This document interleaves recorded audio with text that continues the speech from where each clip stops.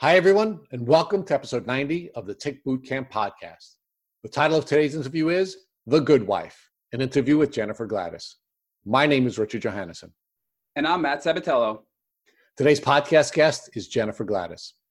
Jennifer Gladys is a 46-year-old health coach and Lime co-pilot from Joshua Tree, California. Ms. Gladys and her husband, Keith, lived in upstate New York when he first started to exhibit the symptoms of a tick disease. Mr. Gladys fell off of a horse and had issues with his neck and his back. The pain from his injury spread to other parts of his body and especially congregating in his knees. He tested positive for Lyme disease and was given doxycycline, but it didn't help. Mr. Gladys, a musician, couldn't make music, and he couldn't be around his two children. His sensitivity to sound was too severe. The couple finally went to the famous Dr. Daniel Cameron, who put Mr. Gladys on long-term antibiotics. Through the help of his wife, Mr. Gladys also benefited from the Dr. Stephen Buhner herbal protocol, cannabis, and the carnivore diet. Hey, Jenna, welcome to the podcast. Hi, thanks so much for having me here. I'm really excited to talk to you guys about our experiences. Well, we're really blessed to have you on today, and we'd like you to please begin the podcast by introducing yourself to our audience. My name's Jen Gladys, and currently I live in Joshua Tree. I'm from New York, and my husband, Keith Gladys, has had Lyme for the last 10 years, and he's been in remission for the last year. Do you and Keith have any children? We do. We have 3 kids. I have an older daughter who's 24 and who's living in Buffalo, and I have 2 younger kids, an 8-year-old boy and a 4-year-old girl. We're glad at least some members of your family stayed in New York. I mean, the rest of you decided to abandon us to the West Coast. So thank you for leaving one behind. I'm still trying to get her to move out here. So fingers crossed. So Jen, before you left us and went to the left coast, can you share with us what you were doing here in New York? Yes. So Keith and I both grew up on Long Island. Then we lived in the city for a number of years. And we had a pet care business in Brooklyn for 15 years. At a certain point in the business, I was able to work remotely. So we moved upstate to first West Shokan, then New Paltz, and then Kingston. So all in like the Catskill Mountain area. And when did Keith first begin to show the symptoms of a tick disease? Well, in 2009, so when we moved upstate, we did the full country life. We bought 9 acres and we had a huge garden and we had horses and chickens and llamas and we were riding horses. And one day he fell off our horse and it wasn't a bad fall, but it was enough where he had some neck pain after he fell off the horse. And the neck pain lingered longer than we would have thought. And I kept saying, I think something else is going on that's weird. And he kept saying, oh, no, it's just from the horse. I just fell and hit my neck and it just hurt. So, he did all the normal things you do when you hurt yourself, ice in the beginning, heat, stretching, just trying to take care of himself. But it still didn't go away. And then the pain started to travel to different parts of his body, especially his knees. And we just began to really suspect, something is going on here. And before you go too far forward with that portion of your story, which we're going to come back to, I want to get a little bit more of a sense of what you were doing and what Keith was doing and what your kids were doing prior to the fall. Mm-hmm. So you indicated that you had a business that allowed you to work remotely and you were able to move upstate. Yeah. What was Keith doing at that time professionally? So Keith's a musician and an artist. So he was making music. In the beginning, he helped me with our dog walking business, but then I took it over. But his main profession is music and art. So what kinds of things were you and Keith pursuing professionally before he had fallen off the horse and suffered his injury? Well, we were actually at this point, I think, his music career has kind of taken different, um, different ways. So, he was in a band at first, and then it was him and myself playing music together. So, at this point we were traveling, playing shows. He was recording music. I was mainly running the dog walking business. We were both taking care of our children. Well, really at this point it was just Emma. So it was our older daughter. And, we were just living our dream country life up there, in the mountains, taking care of our animals and running around in the woods with bare feet. And looking back now, I'm like, why were we doing that? We should have known better. But so we were very active, before moving upstate, that we would go upstate as many weekends as we could, camping, hiking. It was our dream to be up there in nature. What kind of a dad was Keith to your then oldest child? Was he very involved in her life? Was he a very active dad, or was he a different kind of dad? He was a very involved dad. Since we both work from home, we both try to spend a lot of time with our kids. It's, a priority for us. So my sense is the way you're describing this sort of picturesque life that you had, you, your husband, and your daughter all moved upstate New York. You were living in this beautiful environment. You were able to work from home. You were able to spend a lot of time together and support each other through various professional pursuits. And then Keith fell off the horse. Yes. And everything changed? And things started to change. It was gradual.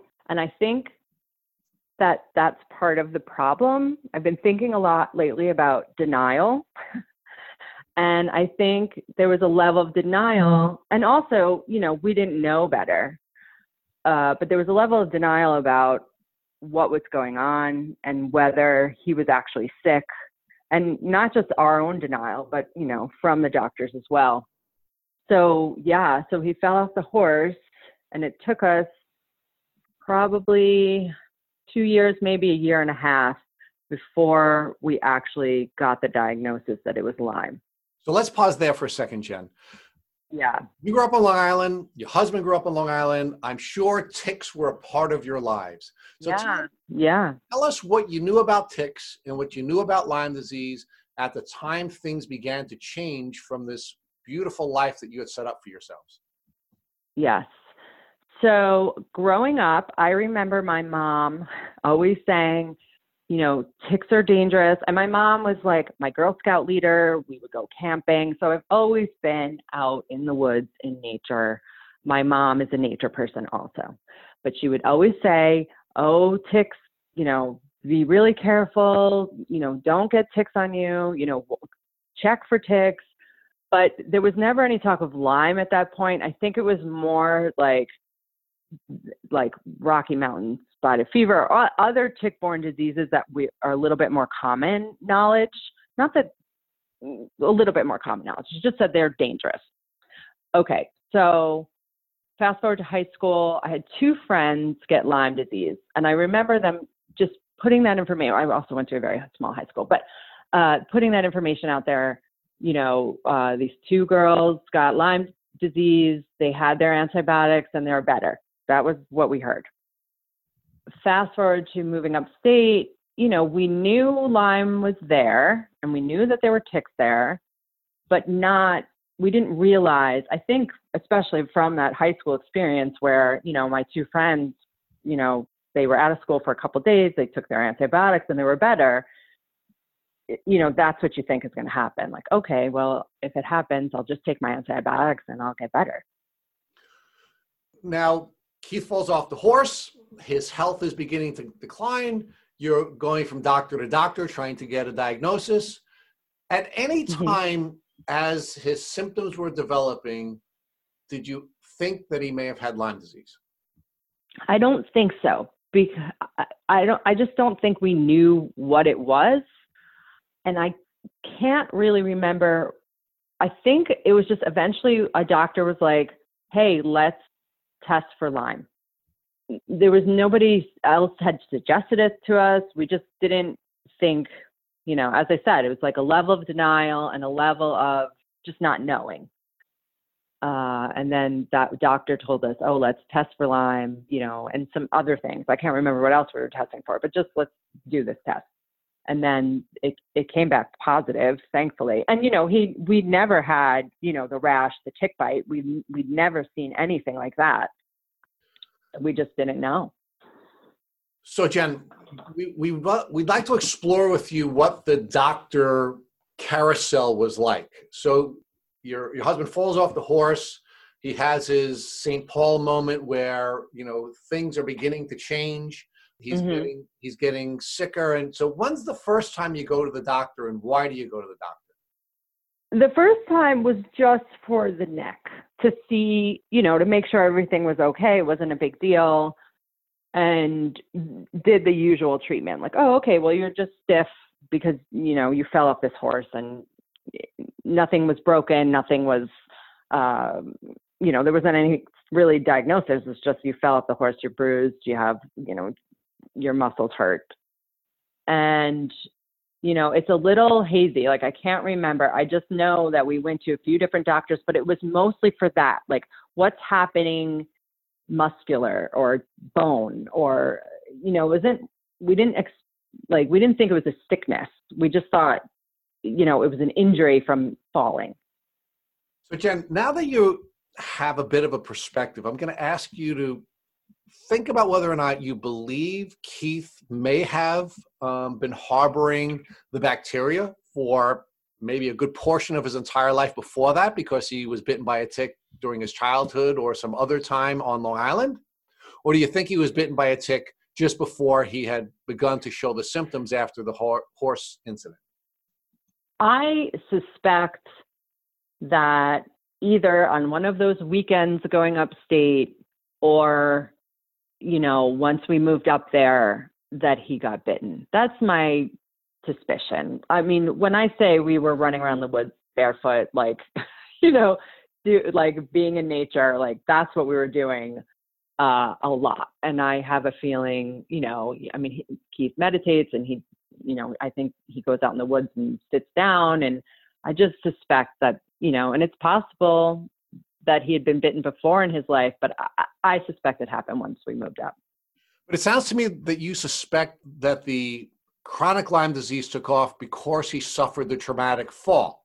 So I'm trying to get a sense from you of why you think it may have been, the tick bite might have taken place shortly before the fall rather than some other time during his life. Keith has always played basketball. Like, that was his big thing. He's always been an active person. He's had other injuries before. When we had our pet care business, in the beginning, it was just us walking dogs. And then it grew into this thing where we had, 50 people working for us, and we weren't walking dogs anymore.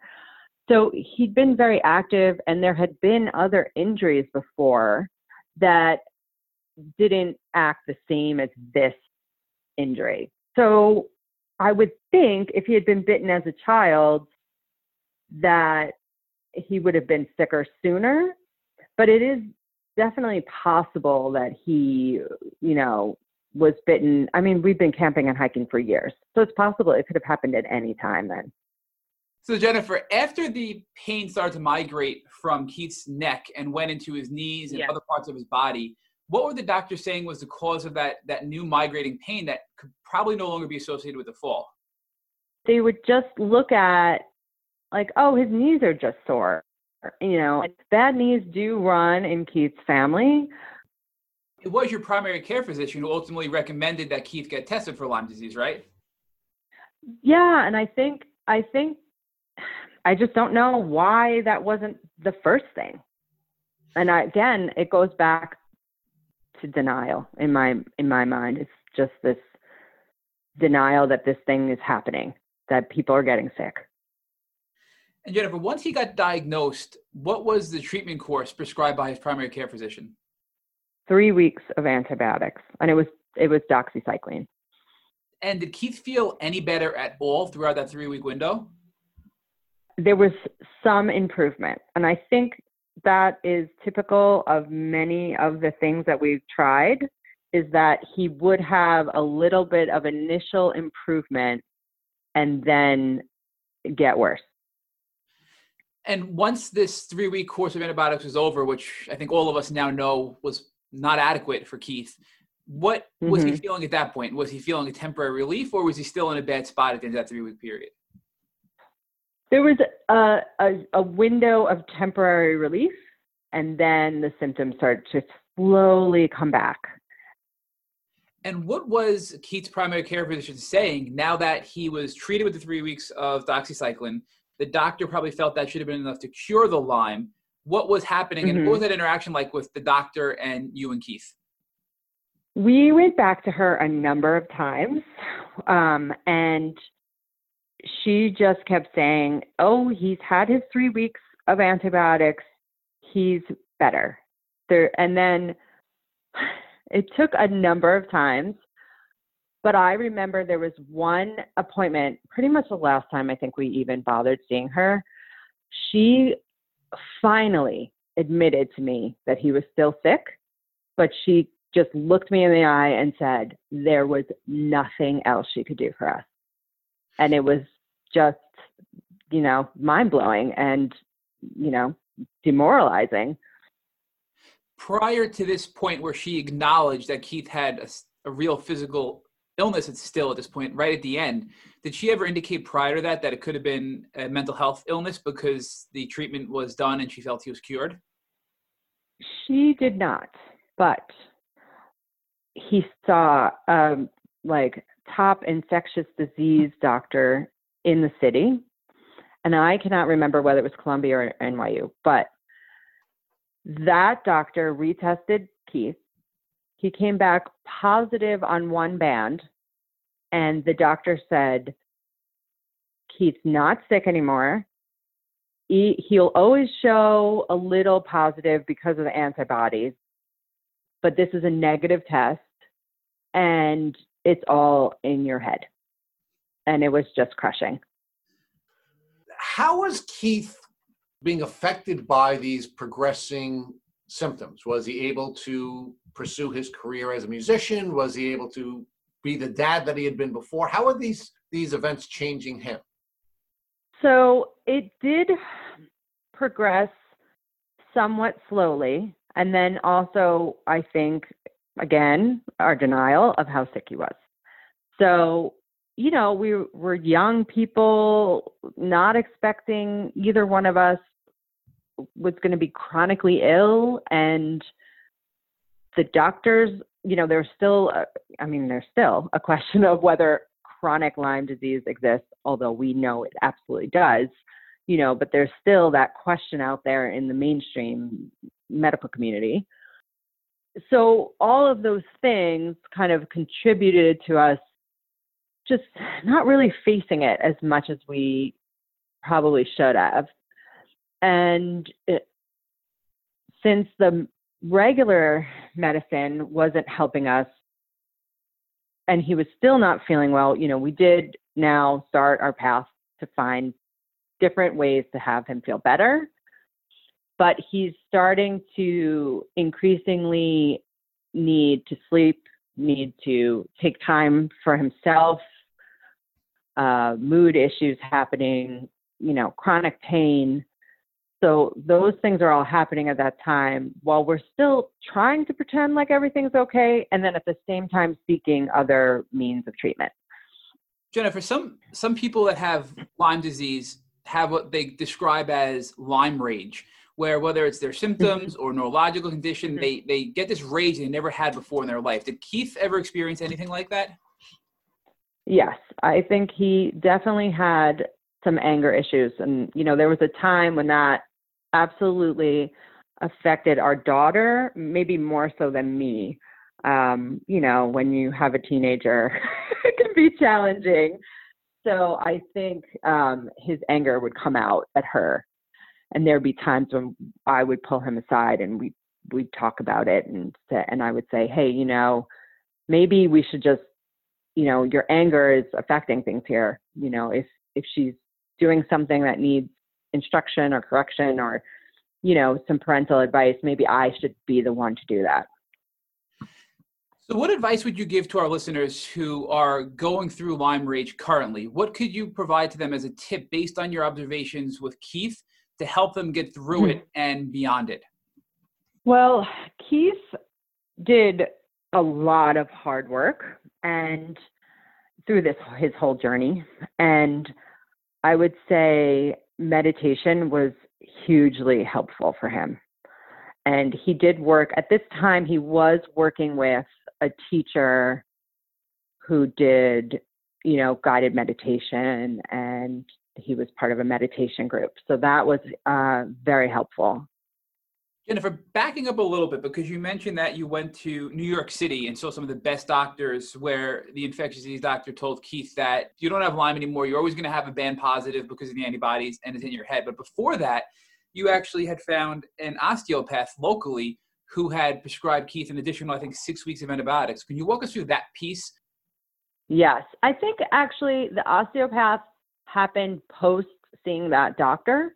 And that was a turning point when we found that osteopath who would do these osteopathic sessions with Keith, and it would help his body feel better. And it was just, and an osteopath is actually, medical school doctor, MD. So that osteopath told Keith that he believed that Keith was still sick. He said, I don't know what it is, whether we're calling it chronic Lyme or, what it is. I don't know why it happens. For some people that it seems to linger, but I believe that you're really ill. And that was, just so helpful to have somebody tell you that they believe you. And he was willing to give Keith 6 weeks of antibiotics, but he couldn't give him more because he was afraid he would lose his license. So I want to learn more about what it was like for Keith now. He was already on the 3 weeks of antibiotics. He got a little bit better, had a little period afterwards where he was feeling better, and then declined again. Did this now 6 weeks of antibiotics have any additional improvement with his health, or did he sort of plateau at that point and not get any better? So again, it was that little bit of improvement that makes you feel like, oh, okay, we might be on the right track here, but then it doesn't last. And then, the wind is taken out of your sails yet again, because this treatment, didn't help. And as time went on, Keith just continued to decline now. So post this 6 week period of doxycycline from the osteopath, things got so bad with his sound and light sensitivity that you actually had to, I think, separate your locations in the home. So can you talk to us about how his symptoms worsened and how it impacted your family? Yes.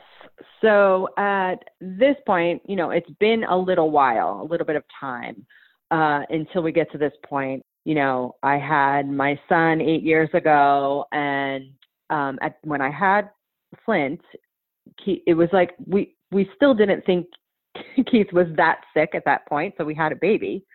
And then we did a little bit of traveling, and then but at this point we had decided to move from this house on 9 acres to a smaller house in New Paltz. So we moved there, we had our son, my daughter went off to college. So Keith's still having problems, but we're still somewhat functioning. Then we decide to move again, and we moved to Kingston. And I had my daughter, who was a surprise, but a happy surprise. But Keith was more sick at this point. He was able to help me through a difficult pregnancy. But once she came, that's when things really took a big downward spiral, where we were living in a mother-daughter house. So we had a small apartment downstairs and then the main house upstairs. I was, raising 2 young children, and Keith was walking with a cane. He had social anxiety.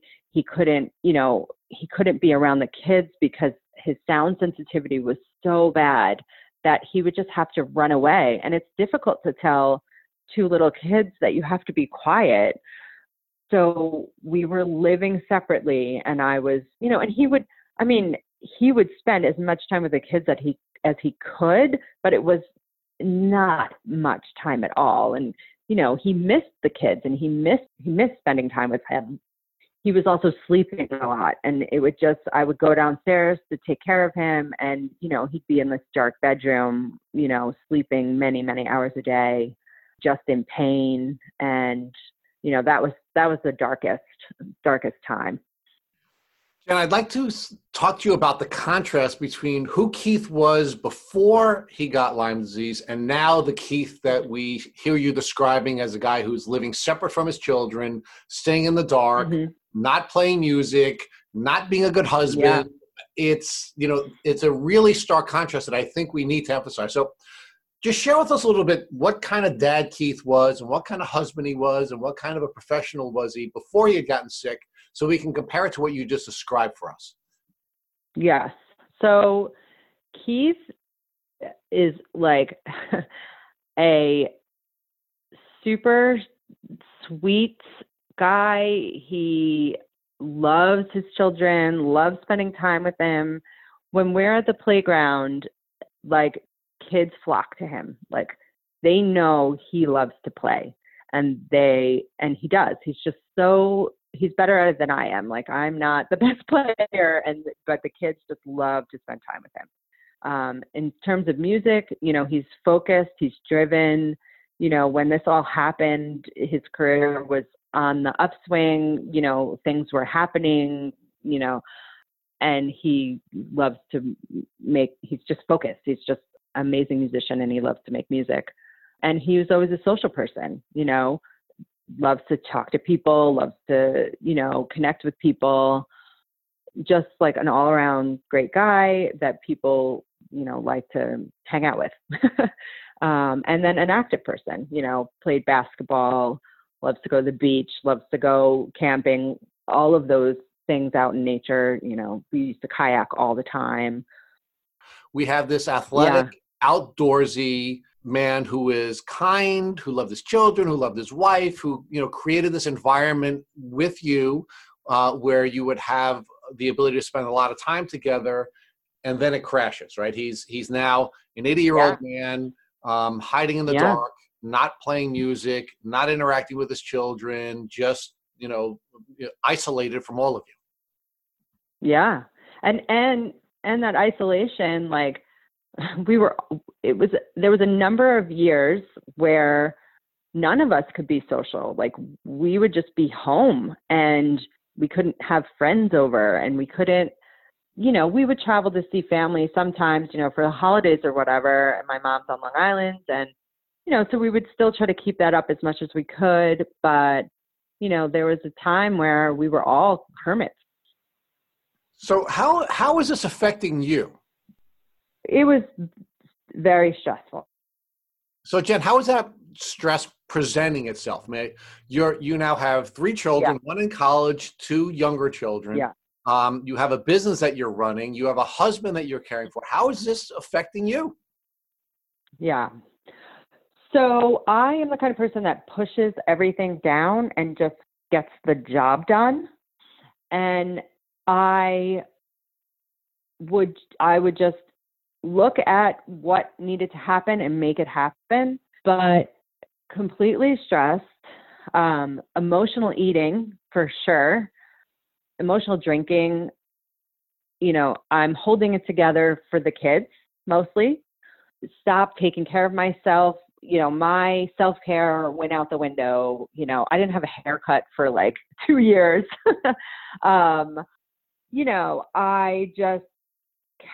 I held it together. And, I had this business where I had 50 people working for me and depending on me. So it felt like there were people depending on me everywhere I turned.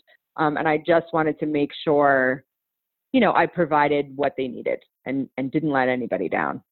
But to my own detriment, gaining weight, not feeling well, and just stressed. So how did you ultimately manage this stress, and what impact did that have on your capacity to parent your 2 young children? It was difficult, but again, like, I wouldn't let my kids down. I just think I took the hits more than anybody else. So I just made sure that they had what they needed.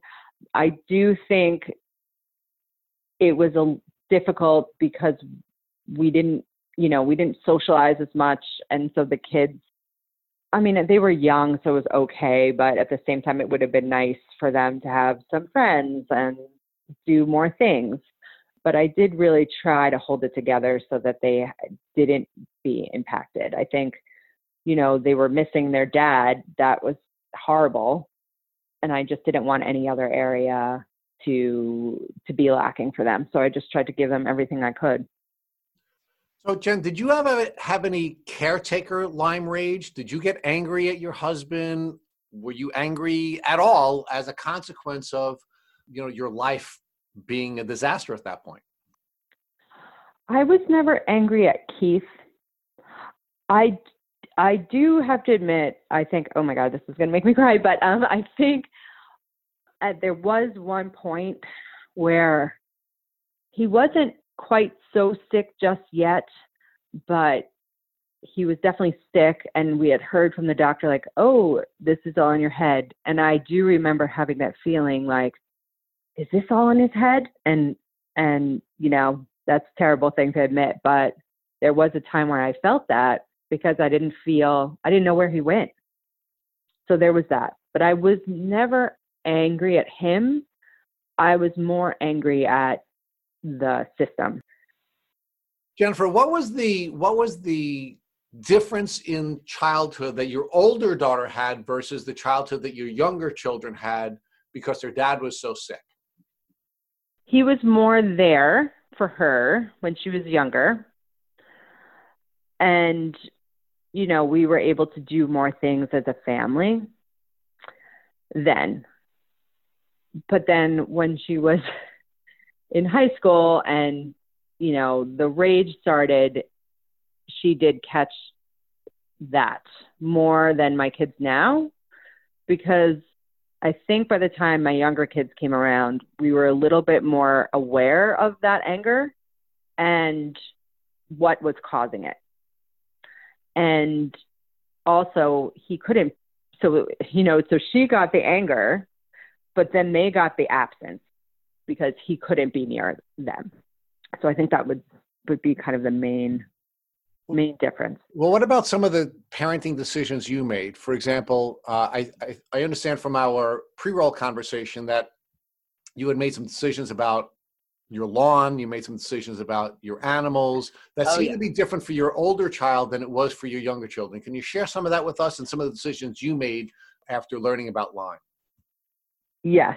So my older daughter, we would take her hiking. She still loves camping and hiking to this day. She would always be out in nature, especially once we moved upstate. We didn't limit that because we didn't realize that there was a risk. Thankfully, as far as we know, she wasn't bitten by a tick. She doesn't have symptoms of Lyme disease, but she kind of had a more carefree out in nature sort of childhood. But then my older kids, when we moved to Kingston, or even before we moved to Kingston, I would I wouldn't let them touch grass. I wouldn't let them walk in the woods. And we lived in an area where that's what you do. It's the country and it's Catskill Mountains and you go camping. And so we didn't do that with them when they were that little. And then once we moved to Kingston, we ripped up our whole lawn and filled it with rocks. And our neighbors thought we were crazy. Their friends came over and said, "Are your neighbors from Nevada?" And they just didn't understand why we did that. But I couldn't let them outside on the grass feeling comfortable. There was one time there was a park near us where we lived and we could walk there. And the park, I felt okay because it had, it didn't have grass. It had wood chips. I mean, I don't know, maybe chicks hang out in wood chips, but I felt okay with them out there. But one day we walked across a lawn to get there, and there was a tick on my son's head, and it didn't bite him. I got it off, and then that was the last time I let them touch grass. I wouldn't let them go on the grass after that. And I didn't want them growing up. I mean, I love nature. My husband loves nature. My older daughter loves nature. Like, our family loves camping and loves being outside. I did not want to raise Flint and Snow to be afraid to be outdoors. And I just feel like it's such an important part of being a human being to be out in nature. So I just ripped up the grass so we could be outside. Jennifer, could you talk us through how you ultimately found Dr. Cameron, who is probably one of the best Lyme litter doctors in the country? We, through this whole time, I kept researching. And there was a point in time, Keith definitely had neurological issues from the Lyme, these mood issues and anxiety and depression. And there was a point in time when I said to him, let me do all the research, because you can go, when you go online, you can go down the rabbit hole and you can find all sorts of crazy things. And some of it's true and some of it's not. And I feel like when you have a brain fog and when you're not thinking straight and you're so ill and you don't feel well, it's hard to do your own research and to be able to weed through like anything, what works and what doesn't, and what sounds crazy and what doesn't. So I said to him, let me do the research. And so I took over that for him. And we just I kept researching and trying to find, what would work. And at that point, we were still trying to find a regular medical doctor to help us. But, there was a lot of discredit out there. Doctors had lost their licenses. There's the message that Lyme literate doctors are quacks. So, as you're going through this disease, you're still coming from what you've learned growing up, that when you're sick, you go to the doctor and they have the knowledge. They went to medical school. They're the experts. They're the ones that know, they can fix you. You get sick, you take a pill, you get better. So we were still trying to find a doctor to do that for us. But I was afraid of Lyme literate doctors because of this discredit, the message that discredits them. But finally, you get to that point where you will try anything.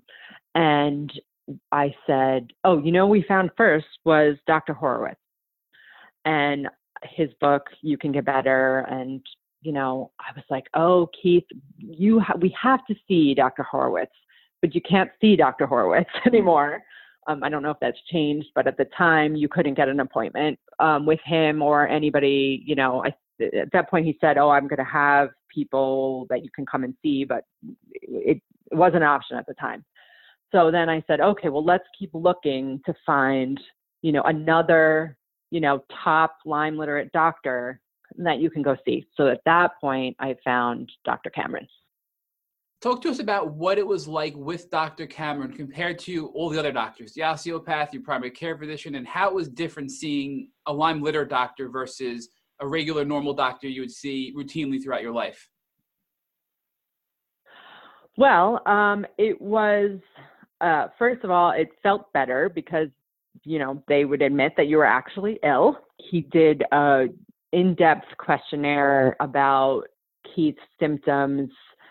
And it was more about like a clinical diagnosis than about testing at that point. Dr. Cameron went through all the symptoms and kind of figured out, okay, you definitely have, Lyme, and then these are some of the co-infections you may have, and let's treat you based on your symptoms and your, what we understand about Lyme and co-infections. And Jennifer, what was the treatment plan that Dr. Cameron put Keith on after that first visit? He went on and then the other thing obviously is that he was willing to give us long-term antibiotics, and that was the treatment plan. So he put Keith, I believe the first one was doxycycline. He did go on a number of different antibiotics. There was something that was an anti-malarial, and they just tried different antibiotics, but it was long-term. I believe he was on antibiotics a year and a half. What was that like for Keith, being on antibiotics for a year? Did his health progressively increase? Were there ups and downs? Was he having adverse effects because it was, impacting his gut health? Yeah, he absolutely had, gut issues. We did the probiotics, as recommended, but, the doxycycline especially was hard on his stomach, and on his body. I try to think about, was he getting better at that point or not? And it just felt like he wasn't getting worse anymore for a time. But he definitely didn't feel well because of the antibiotics. After that 1 year period, how did he feel? I mean, I'm just curious to see, do you feel the 1 year of antibiotics was worthwhile and it had a significant improvement in Keith's health overall? We did not feel that the antibiotics were working well. But we also didn't feel like we had any other options. And there was a point where we felt desperate to try something else.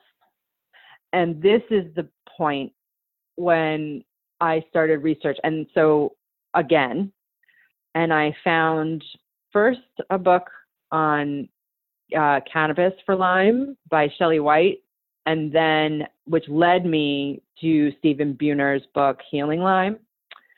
And so throughout this time, Keith was taking cannabis.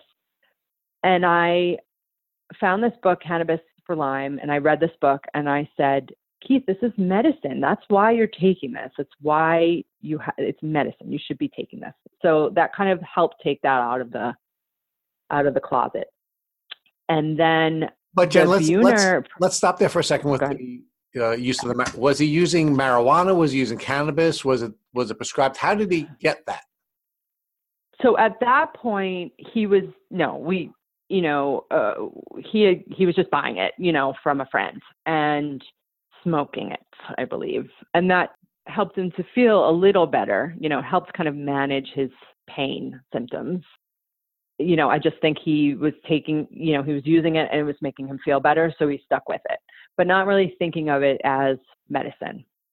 And then, and he'd been a marijuana user for a long time. It's not like that was something new for him, but just more recreationally than, medically. So he was just using that and it was making him feel better just in terms of pain management. So when I read this book, the light bulb went on and it just, there's so many properties to cannabis that helps, and I'm not really very good on the scientific aspect of it, but, that book really helped us both to look at it as medicine and to, instead of smoking it, to now start ingesting it. And we would make olive oil infused cannabis and from the flower that he would get from somebody. And, it was all illegal because we were in New York, but it was worth the risk because it, helped him to feel better.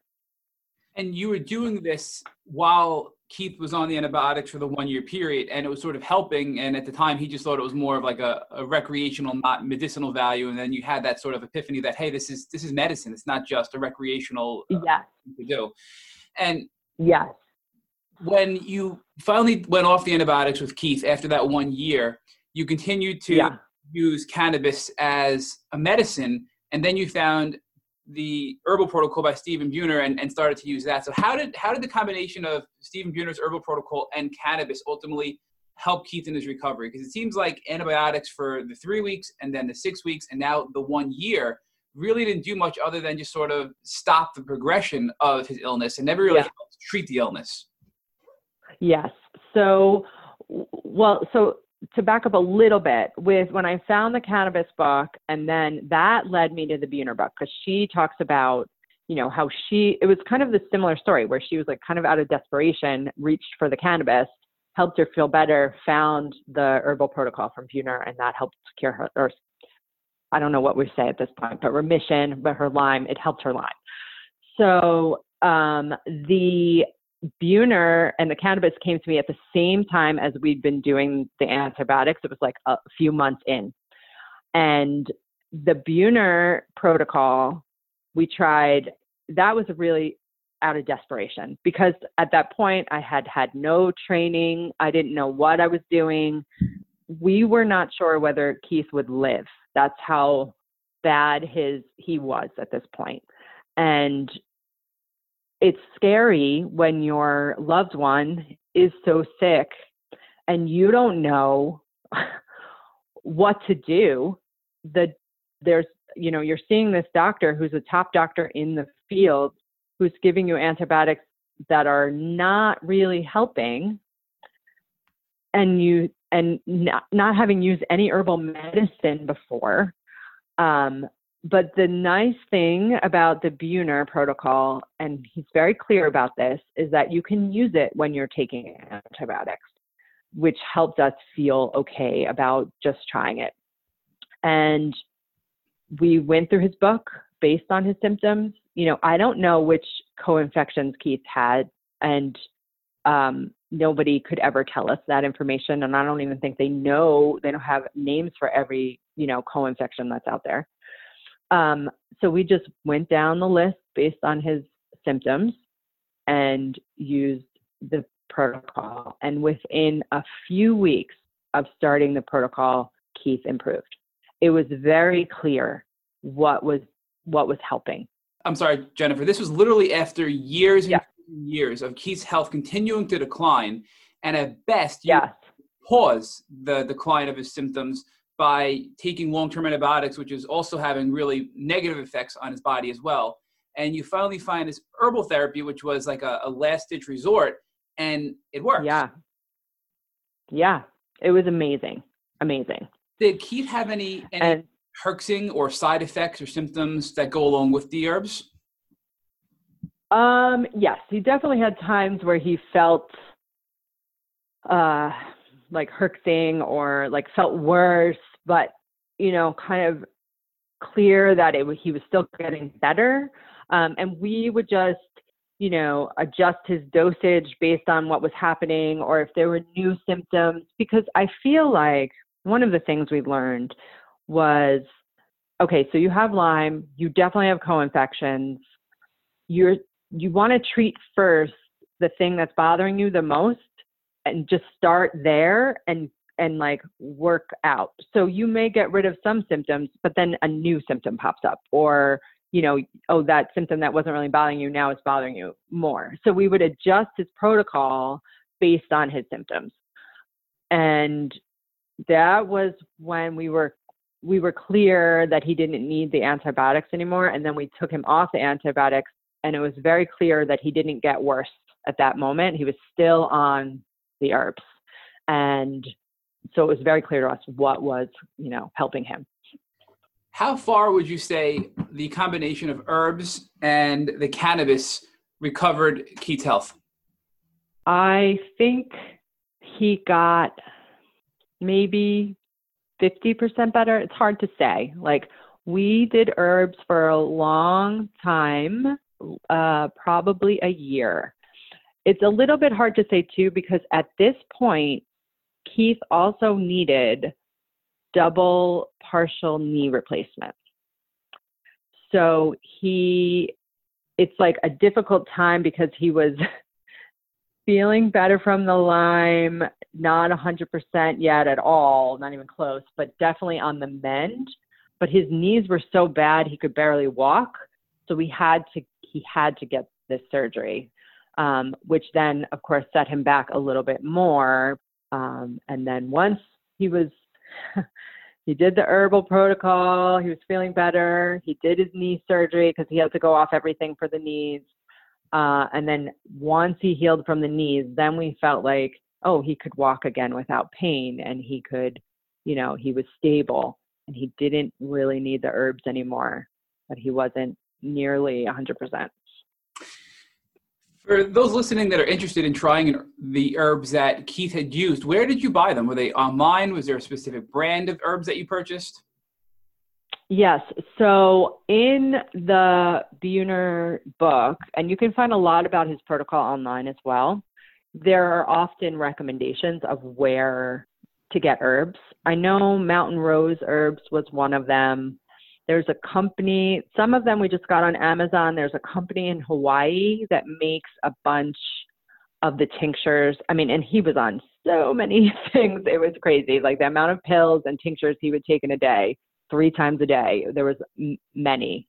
And there is an herbalist on Etsy as well, which you might not think to look at Etsy, but that does like the combination of the herbal, like the core protocol that Buhner recommends.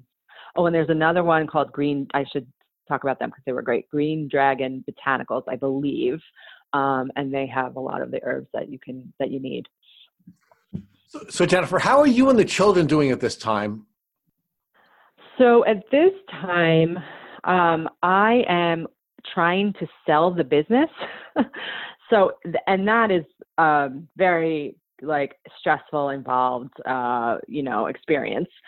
So the kids are doing okay. I think they're happy that, dad is around more. He's still at this point, he's still sleeping a lot, and he still has his sound sensitivity, but not to the same degree. So he's able to, hang out with them more.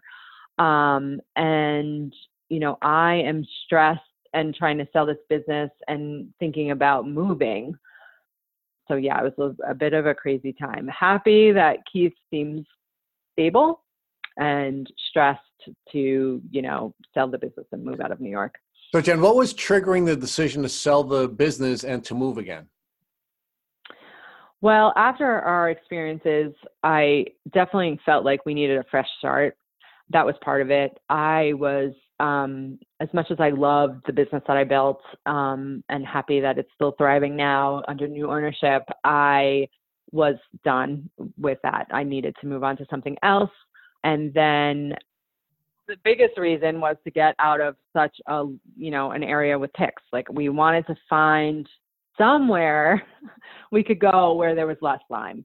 And Lyme is everywhere and ticks are everywhere, but we just didn't want to be in such a highly concentrated Lyme area. When you live in New York, especially upstate, you either know somebody with Lyme or they know somebody, everybody, there's like Lyme is only like once removed from you in any moment when you're talking with somebody. Everybody has Lyme or knows somebody with Lyme. So you guys were packing up and moving because you wanted to outrun the Lyme. Yeah.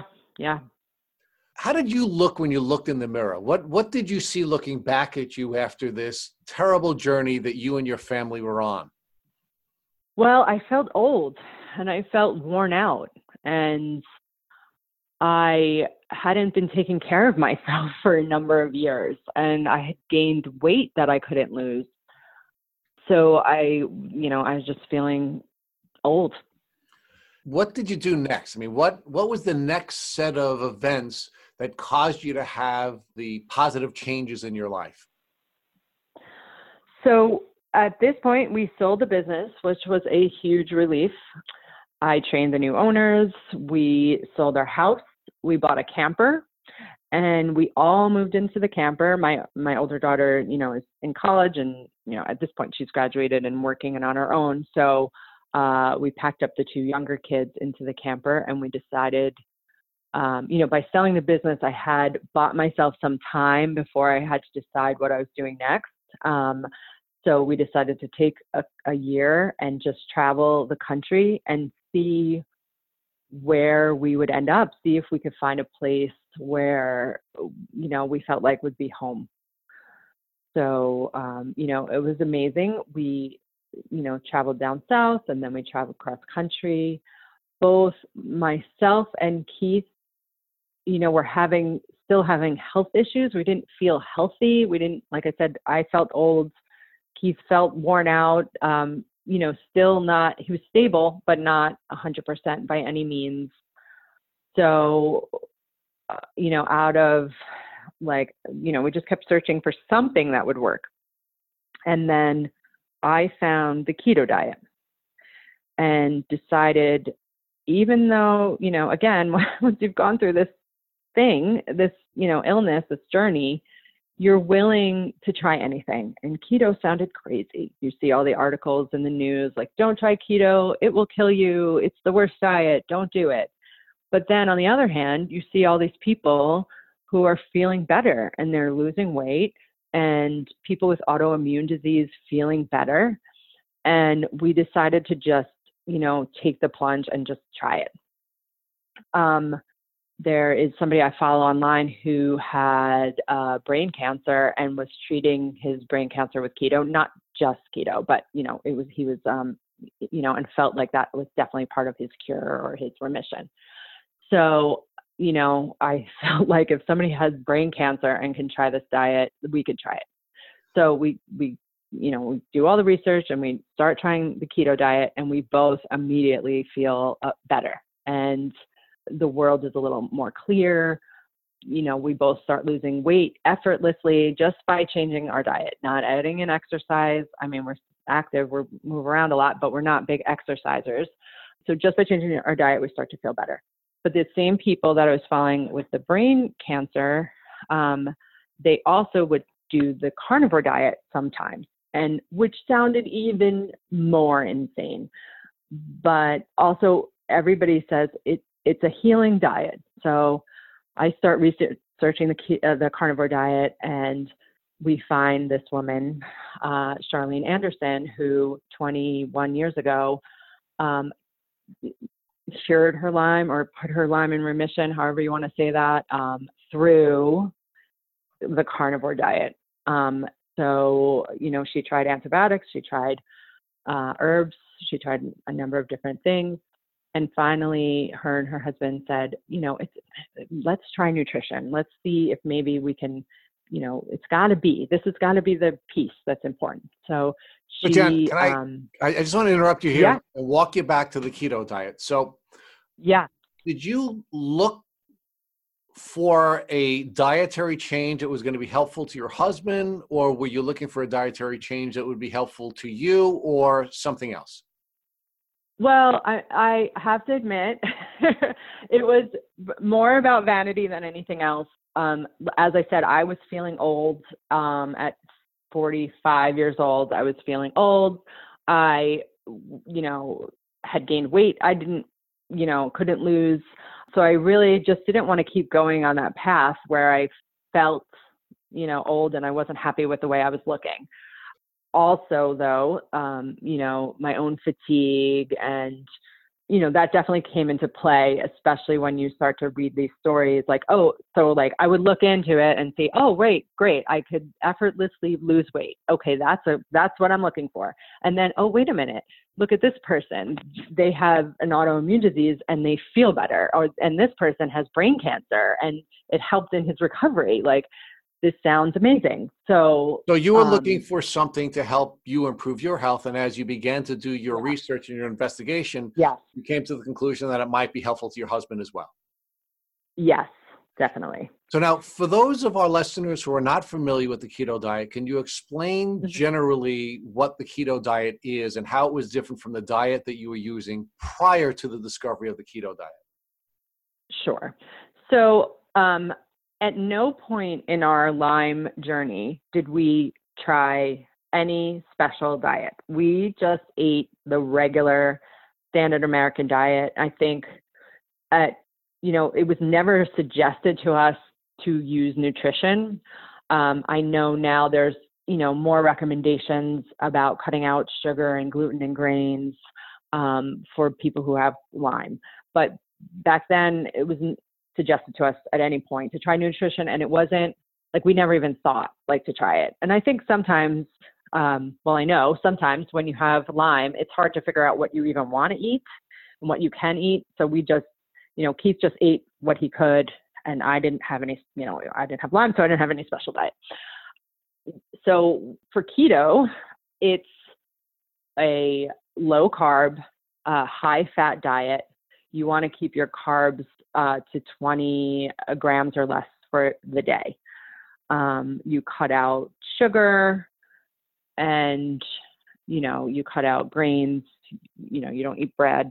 I mean, you can make keto bread, but it's not actual bread as we know it. And that's pretty much it. The biggest part is making sure you have enough fat. And, a lot of people on keto will eat a lot of avocados and use avocado oil, and you can make, bulletproof coffee where you put in different oils and butter and things to make sure you're getting enough fat. And then the thing in the keto diet is that if you're eating carbs and sugars, those things spike your insulin, and that is what causes you to gain weight and to not be able to lose weight. So you want to keep your insulin levels very stable. So was it difficult for you to pivot from the diet that you were using to the now keto diet that you and your husband were utilizing? There was a bit of a learning curve. I am a foodie. I love food. And I love, wine and beer and, bread and chocolate and sugar. Keith is more of like a salty snack kind of person. So he likes all that kind of potato chips and popcorn and things like that.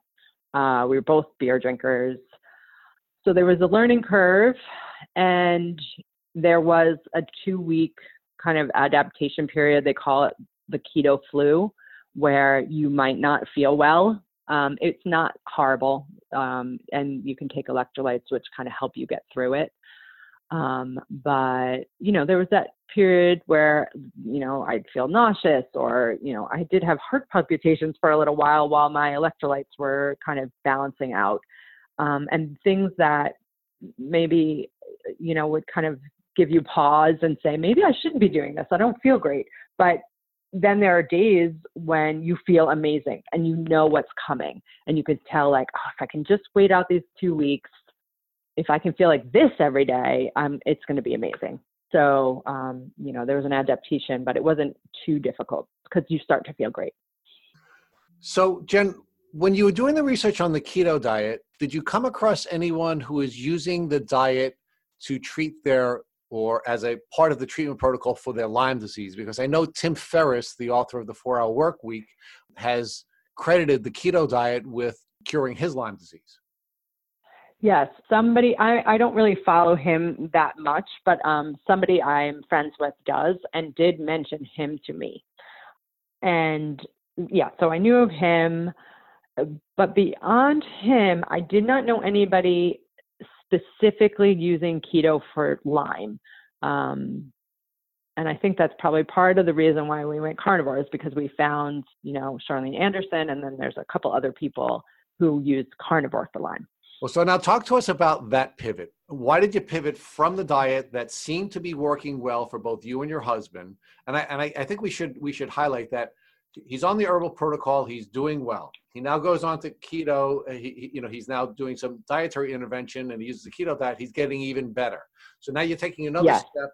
And why did you take that step? And how was it different to be on the carnivore diet than on the keto diet? I think the experience of seeing that, here's this diet where you'll be warned not to do it, and it absolutely works, and it's amazing, and it's not dangerous, and it's safe. And through that experience, to say, okay, well, this worked. Here's this other crazy diet that's related, because, people who do keto will go carnivore, even for just a time. Or there's people within the keto community that do animal food keto, or keto, whatever they're calling it at this point, where it's heavy in animal foods, will go carnivore. So it's related within the community. So, once you start researching keto and you start to see these carnivore stories of people who are reversing autoimmune issues and Lyme issues, you say, okay, well, let's try it. It sounds crazy. If we hate it, we can always stop. But let's give it a try, because this might work for us. And, Keith is not better at this point. Like at this point, he's only taking cannabis. He's not taking anything else. We're doing keto and he's better, but he's not better. So Jen, I'm just not clear just on the timeline. So is this before you discovered Buhner and the herbal protocol? Is this after Buhner and the herbal protocol? This is after. So this is in March will be a year of carnivore. And, we were keto. We were only keto for a month, maybe a little over a month before we started carnivore. So this was a year ago exactly. I'm sorry, Jen. I'm still not clear on the difference between the keto and the carnivore diet. How would you describe the differences between the two? Okay. Yes. So the carnivore diet, you can also call it the zero carb diet, is you remove all carbs from your diet. And basically you remove all plant foods. It is only animal-based foods. There are different ways of doing carnivore. The way we do carnivore is we just eat beef and drink water. You can do, some people include eggs, some people include dairy, and then, everybody includes meat. You look for fatty meats. So, chicken, sure, you can eat chicken. You definitely want to leave the skin on, and you're probably going to eat the legs, but you're not going to eat so much the breast because it doesn't have as much fat. But it's mostly ruminant meat. So it's, beef, lamb. Some people eat duck. Some people include fish. And then there's a whole movement of people who eat nose to tail. So they think it's important that you eat, liver and, other organ meats. I prefer to keep things very simple. The people who have been doing the carnivore diet the longest, people who've been doing it 8 years, 10 years, 20 years, most of them all just keep it simple and don't care about eating organ meat. So they just eat beef and bacon and that's it. I'm fascinated by this. So that's what I'm going to ask. So for breakfast, lunch, and dinner, all you eat is beef. Yes, but we don't really eat breakfast, lunch, and dinner anymore. I know it sounds crazy, and especially to me, who was such a foodie and loved, all kinds of food, but something changes. And I pretty much only eat one meal a day or maybe 2 meals a day where, you're not hungry. You don't snack. You don't need to eat as much as you did before. And so my main, thing that I eat is I'll eat I haven't eaten yet today. I'll probably eat closer to 2:00 maybe. And I'll eat a steak and some bacon. And usually ribeye because that has again, this is all about fat. So you want to make sure you have enough fat. If I have enough fat, I don't have sugar cravings. I don't crave any other food. But if I don't have enough fat, then I could have a sugar craving. And that's it. I use butter and I drink water. So we go from keto to carnivore. Keith was on the fence about it because, again, it sounds insane. And he wasn't a huge steak eater. He doesn't love, or he didn't, now he does, but he didn't love beef, So it was kind of okay, we're just going to hold our nose and do it. Within a couple weeks, just Keith's health transformation was incredible.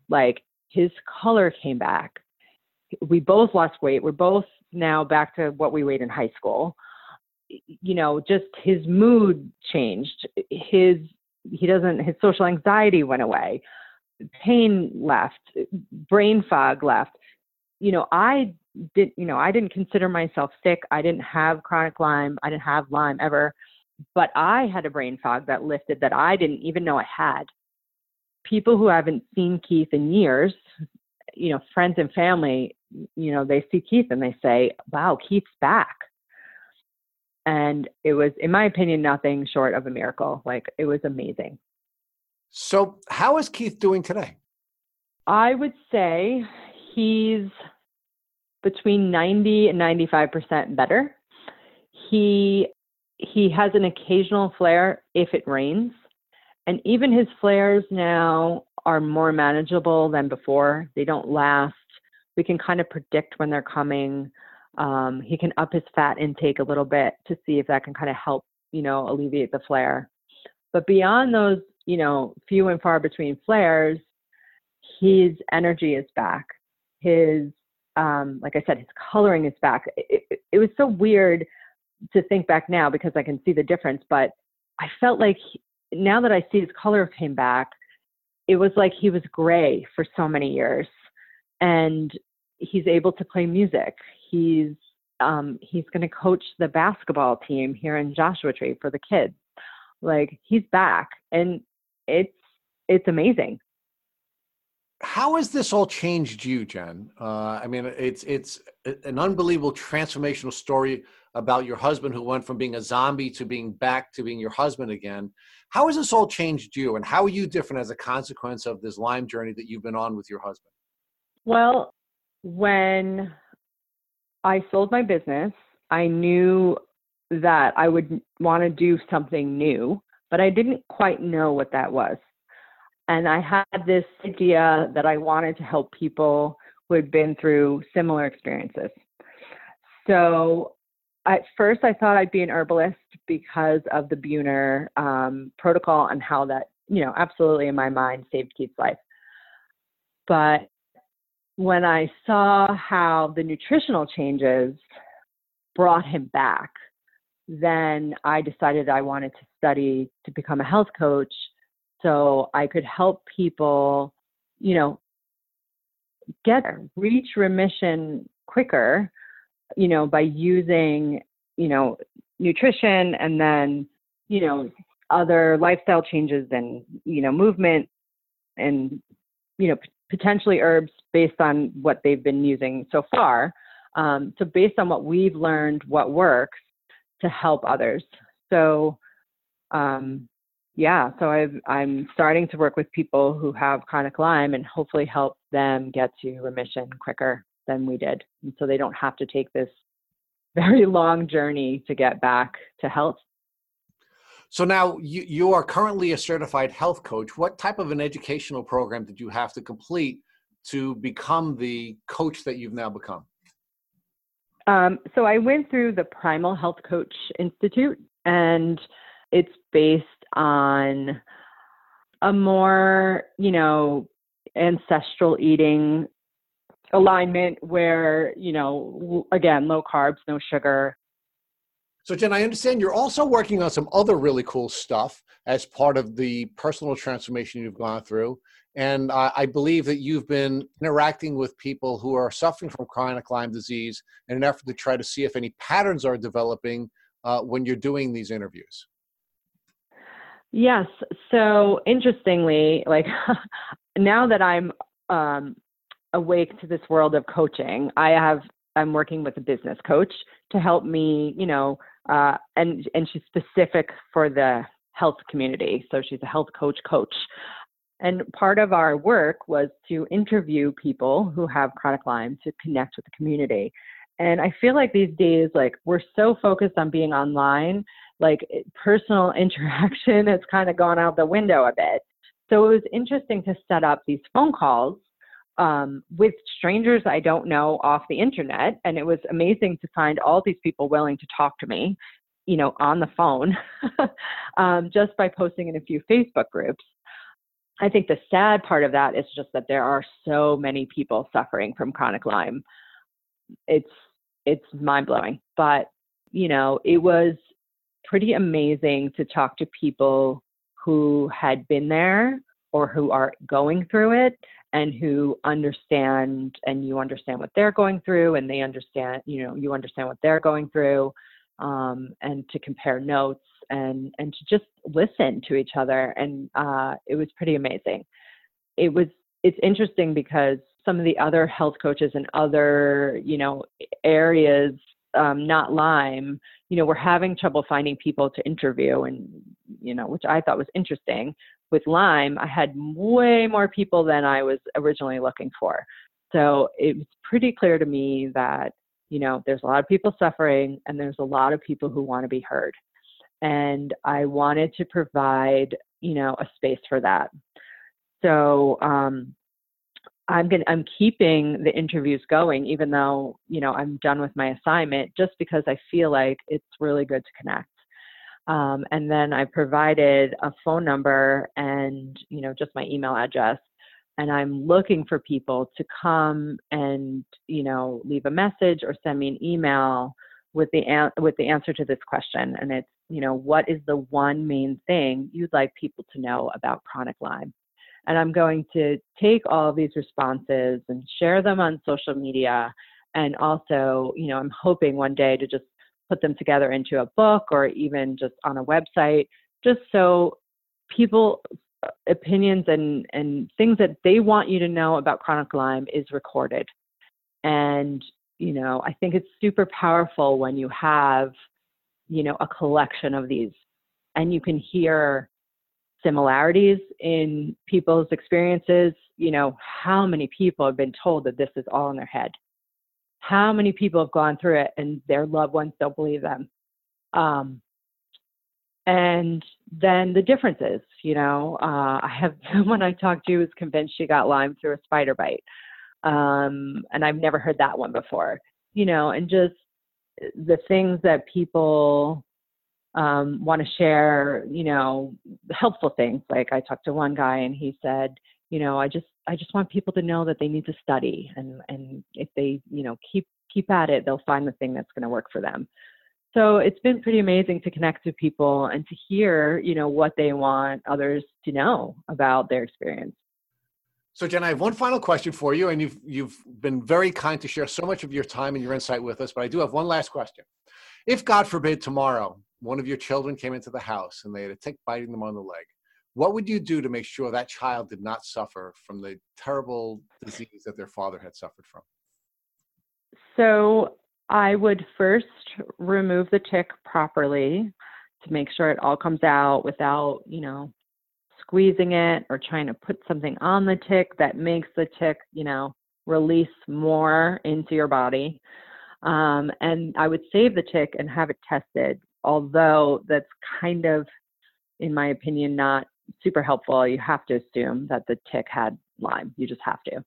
And then I would use the, Stephen Buhner has both a prevention, guidelines, and then, if you have a bite, if you live in a Lyme, high Lyme area, you should be taking astragalus every day, especially during tick season, although you can get in any season, so really year round. And then on the bite area, you can put andrographis tincture and green clay, and you just leave that on the bite area, and that will hopefully prevent an infection. And then you would up your doses of the astragalus. And then I would also take them to the doctor and get antibiotics. So I would try to hit it from both the herbal and the antibiotic side. Thank you for listening to the Tick Boot Camp interview with Jennifer Gladys. To our listeners, we have a call to action. First, if you'd like to learn more about Jennifer Gladys and the carnivore diet, please visit her Instagram at @BeWholyHuman. You can also sign up for her newsletter by going to www.lyme.solutions.com. Second, if you enjoyed this episode of the Tick Boot Camp podcast, please share it with your friends by using the social media buttons you see at the bottom of the post. Third, we here at Tick Boot Camp have created the Tick Bite Blueprint that has been inspired by the information that has been shared with us by past podcast guests. We urge you to visit our website at www.tickbootcamp.com to view the blueprint. We would appreciate it if you would contact us with any suggestions you have for improvements. Fourth, please don't forget to subscribe to this podcast on iTunes, Google Play Music, or Spotify to get the automatic episode updates of our Tick Boot Camp podcast. And finally, we thank your listeners for your comments on our past podcast episodes. Please take a minute to leave us an honest review on iTunes, on Instagram, or on our website. We make it a point to read every single one of the reviews we get. Thank you for listening.